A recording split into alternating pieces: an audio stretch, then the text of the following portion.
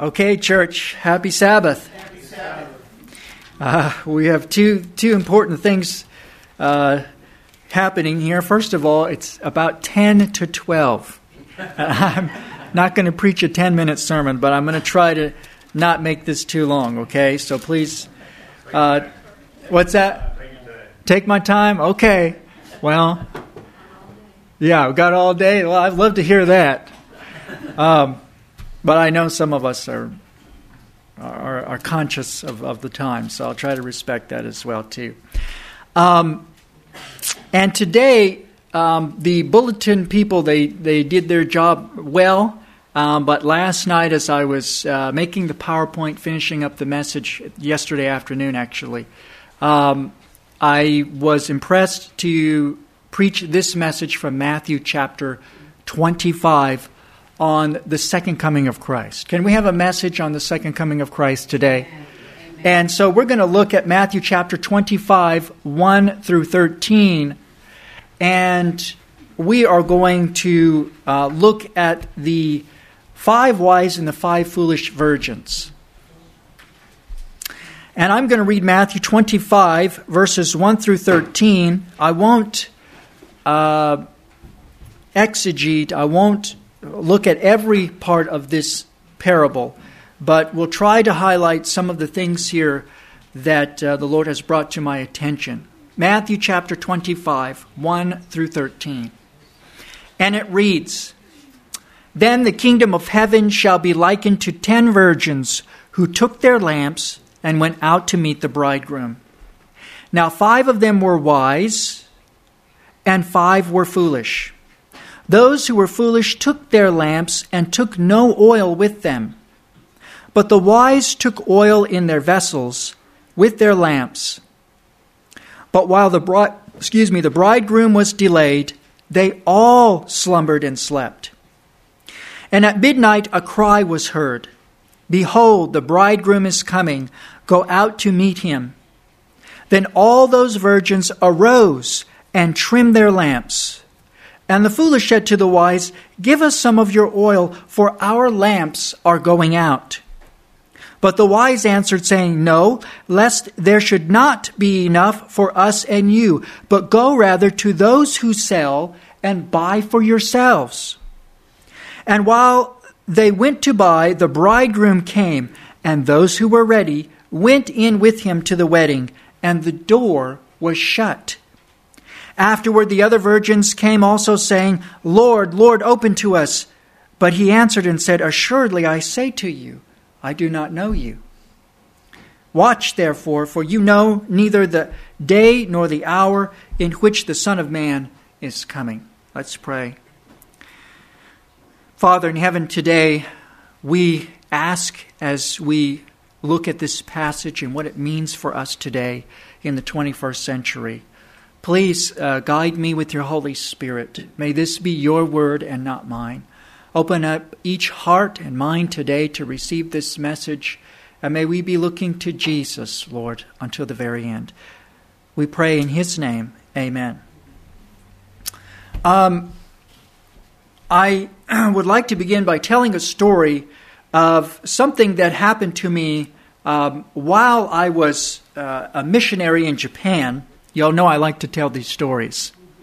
And it actually, as I was there serving, after about a year and a half of being in Japan, I was having the time of my life. There was a lot of work. It was very stressful. The Japanese are extremely hard-working people, okay? So I was working real hard, but I was having a wonderful time. Young man in my mid to early 20s. And, as I was there, of course I was making missionary pay, which wasn't very much. But at the same time, I didn't have a lot of expenses. I didn't have to pay for my apartment complex or insurance or a car insurance, or these other things. And so while I was having this wonderful time in my life, enjoying this new culture, these new people, this new experience, there's a problem kind of lurking in the background of my life that I didn't really know that I had. I had an issue. And it really came out when an earthquake hit off the east coast of Japan, caused a huge tidal wave, or tsunami as they call it, to hit eastern Japan. In one afternoon, sadly, thousands of people died. And to make matters worse, a nuclear power plant melted down in Fukushima, Japan. Y'all remember this happened 10 years ago. It was all over the news for weeks and weeks. And when the power plant melted down, the nuclear fuel rods inside the power plant blew up, basically, and they flew into the air, and it emitted all this radiation into the air. And the fuel rods went all over the place. And they're trying to contain and control some of the other containers with these fuel rods. But it was already too late for one of the units they had blown up. And so to add insult to injury, all the death and devastation that happened, now the people on the east part of Japan were afraid of inhaling nuclear radiation. And we didn't know how serious it was at the time. As the days and the early weeks went on, nobody knew. And so what happened was, is people started sending their family members on trains to the west part of Japan to get away from the radiation. I was living in Yokohama, near Tokyo, which is about 150 miles away from the Fukushima power plant. And so some people started sending their family members away. Of course, people are wearing masks, and I'm like, I wonder if is that going to protect against nuclear radiation? I don't know. But we did it. And some people who were citizens of other countries, they got on a plane and they left because nobody wanted to inhale nuclear radiation, knowing that it could get in our lymph nodes and then, 5 or 10 years down the road, develop premature cancer or tumors. And so people are freaking out. And then I realized something as a young man who was just having a good time in Japan. And that is that I was absolutely and completely broke.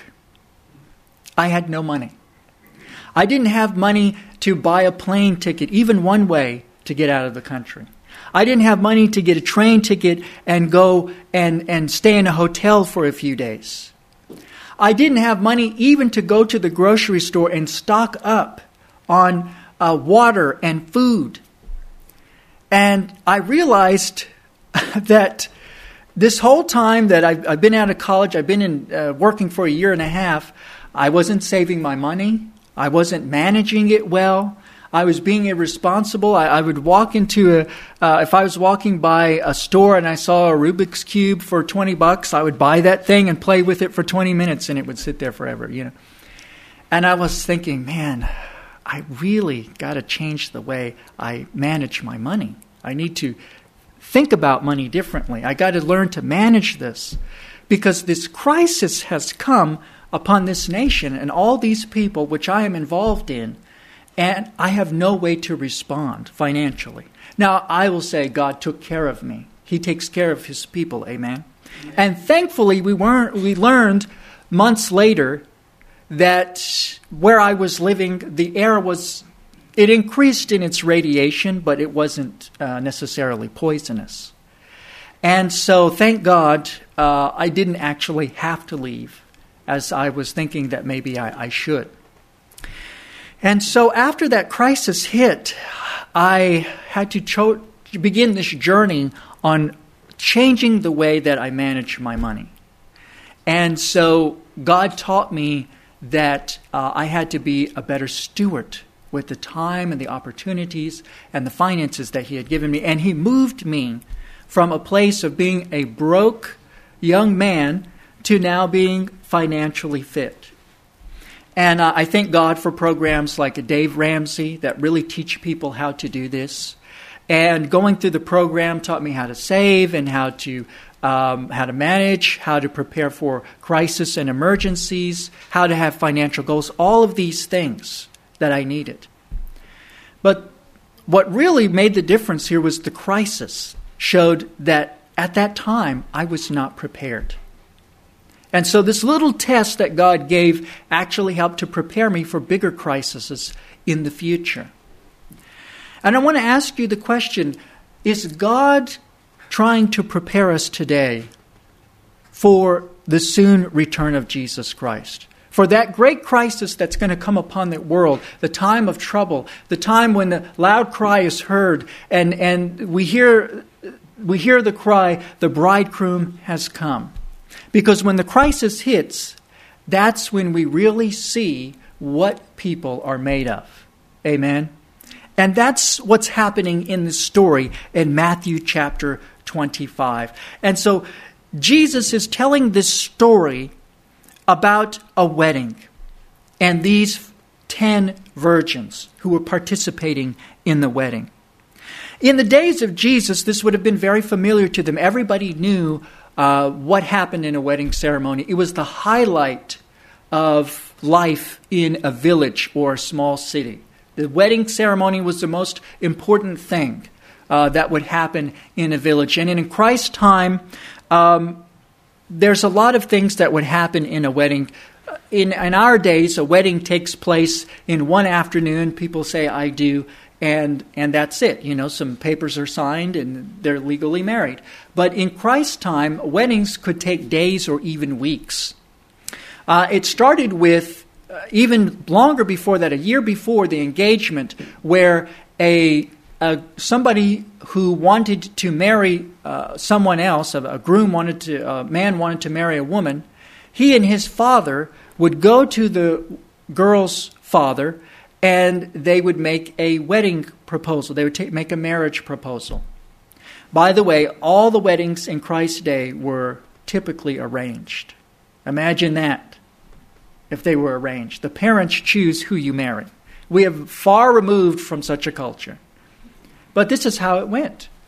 And so the groom-to-be and the father, they would go to the bride-to-be's father, and they would work out a deal for the dowry. This is how much the groom and his family had to give for this daughter, for this man's daughter. Okay, this is not a payment for a wife, but this is to show that the young man and his family could support this woman.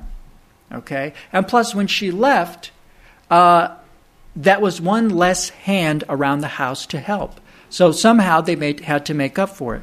So this is a typical wedding in Jesus' time. It would often take days or even weeks.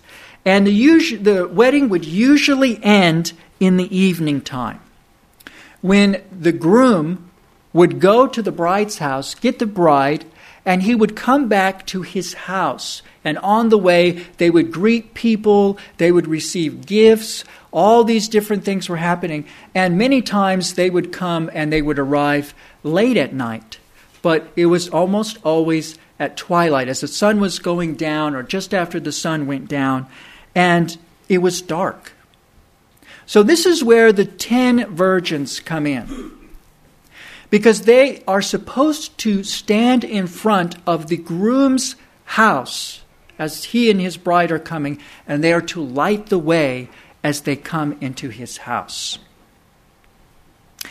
And Jesus tells this very familiar story, but there's a little twist here.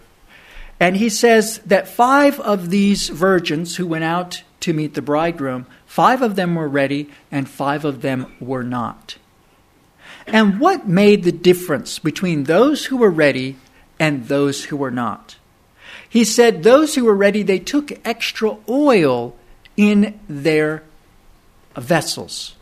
And those who were not ready, they did not have enough oil. Now, for the sake of time, I will not look at all the text, but what does the Bible tell us that oil represents in the Bible? It represents the Holy Spirit. Zechariah chapter 4, verses 1 through 6. Acts chapter 2, verses 1 through 4, and many others. Zechariah sees this vision of this lampstand, and he sees a vision of these 2 trees, and there's pipes coming out of the trees. There's oil coming out of the trees into the lampstand. And he asks the angel who's with him in the vision, what does this mean? And the angel says, not by might, nor by power, but by my Spirit, says the Lord. So it represents the Holy Spirit. So these ladies these young women, so to speak, figuratively. And for us today, we need the Holy Spirit.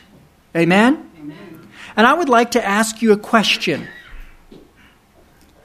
How much do you need Jesus? How much do you need Jesus every day? How important is it for us to ask for Jesus to come into our hearts every day? Can a Christian be without Jesus Christ? Yes or no? They cannot. Can we get to the kingdom of God, that holy city that He has prepared for us, without Jesus? Do we need Him to take away our sins, to guide us? Do we need Him to fill us? How much do we need Jesus? Because as much as we need Jesus, we also need the Holy Spirit. That's how much we need the Spirit. The same way that we need Jesus, we also need the Holy Spirit. And in the days and the times in which we live, we can be influenced and filled with a lot of other things from the world, or thoughts, or problems. But we need to ask every day for God to fill us and guide us with His Holy Spirit. And we need to pray for the Holy Spirit to be poured out upon our church. We can know all the Bible teachings, all the doctrines, all the truth, but unless the Spirit brings it to the heart, it means nothing. Unless God brings it to our hearts, it means nothing. Unless we surrender to the Spirit of God and His working, we are not true Christians. We can have no power, no influence, no sanctification of soul. And by the way, we don't use the Holy Spirit. The Holy Spirit uses us. Amen? You see, one of the problems with the 5 foolish virgins is they were excited. They thought, wow, I get to be a part of a wedding ceremony. I get to put on a new dress, and I get to have fun and eat some great food. And I get to do this thing that someday I will be the bride. And so they were all excited and joyful for a while. They were ready for the first few hours. But something happened when the excitement and the thrill and the expectation had slowly worn off. They were not ready. Have you ever heard Jesus is coming again? Has it ever made you excited? Yes. Have you ever had to wait and wonder, where is Jesus? Has a question ever come to your mind? You see, it can be real exciting to think about at first. And then when Jesus doesn't come when we expect Him, when things come to pass the way that we don't expect, we can get a little disillusioned or disappointed, can't we? God wants us to participate in a marathon, not in a sprint. And we can only do that when we are filled with the Holy Spirit. That's what God is calling us for. Jesus told us there would be a delay. But does that mean He is not coming? Are we ready? Now, here's something interesting about the 10 virgins. Now, when you look at them at first in this story, there's no difference. In a wedding, you would look at these virgins and see that that there was no difference between them. They were all virgins. They all had lamps. They were all waiting. And catch this, they all fell asleep, didn't they? The foolish ones and the wise ones all fell asleep, didn't they? Now, I hope you understand that these 10 virgins, they represent the church in the last days. These are not, well, the 5 wise are the church and the 5 foolish are the world. No, they all represent the church. Every single one of them were in the church. All of them professed to be Christians. All of them professed to be followers and disciples of Christ. But when the crisis hit, when the time came and the bridegroom, he came and to see who was ready and who was not, then the two were made obvious. The two groups were separated in that moment of crisis. But at the beginning, they all looked the same. All of them. But the crisis changed everything. It was in the crisis that their character was revealed. When the test comes, then we see who is really for Jesus and who is not. When the final midnight cry came, "Behold, the bridegroom is coming, go out to meet him," that's when everybody knew, including the virgins and the groom, who was actually ready.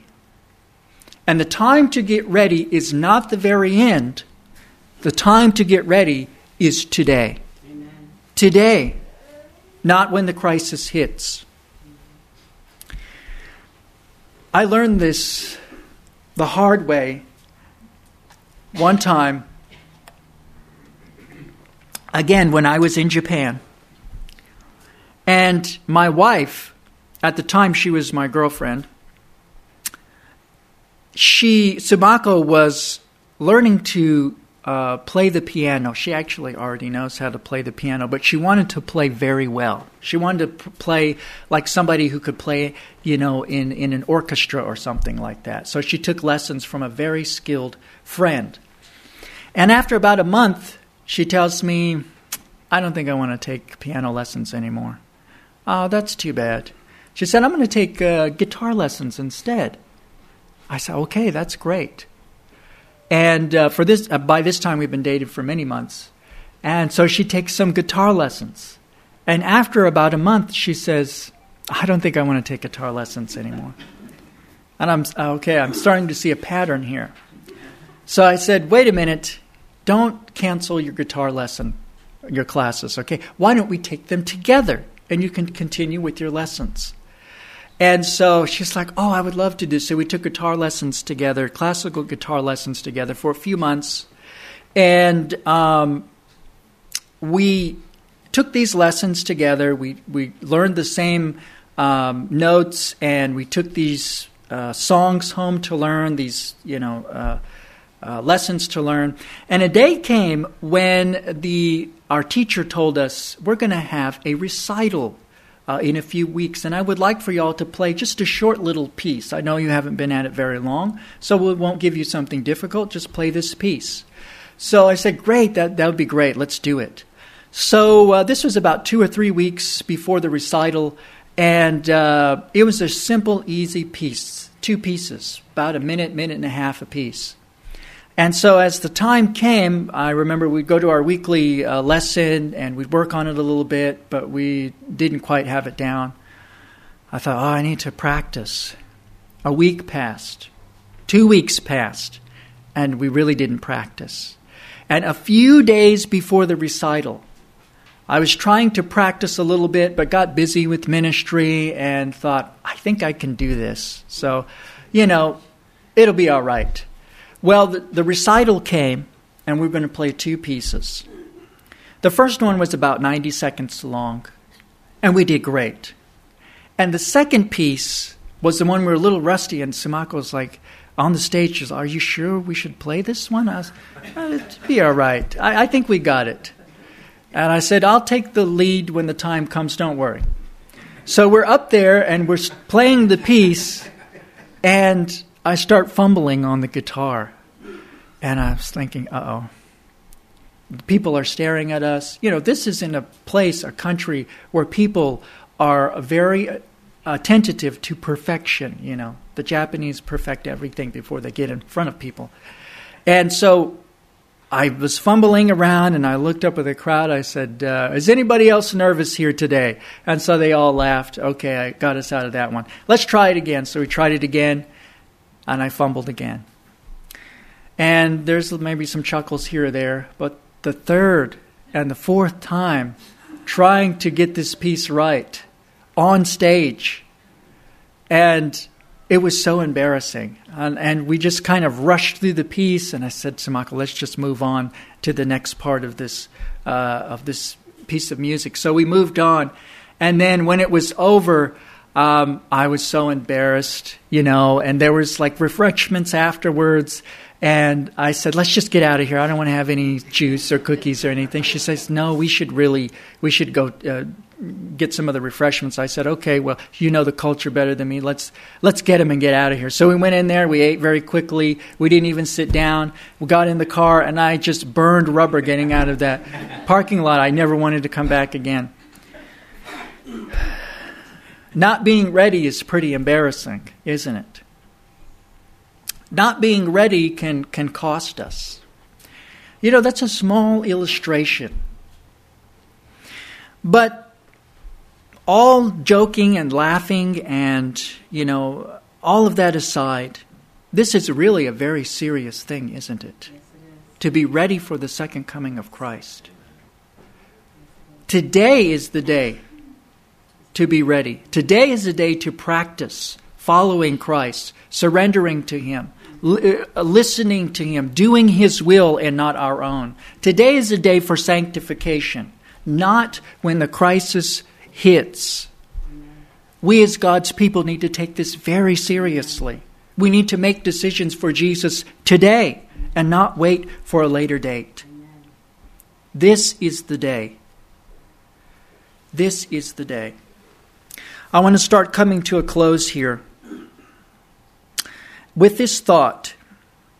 Why was the bridegroom late? Why was he late?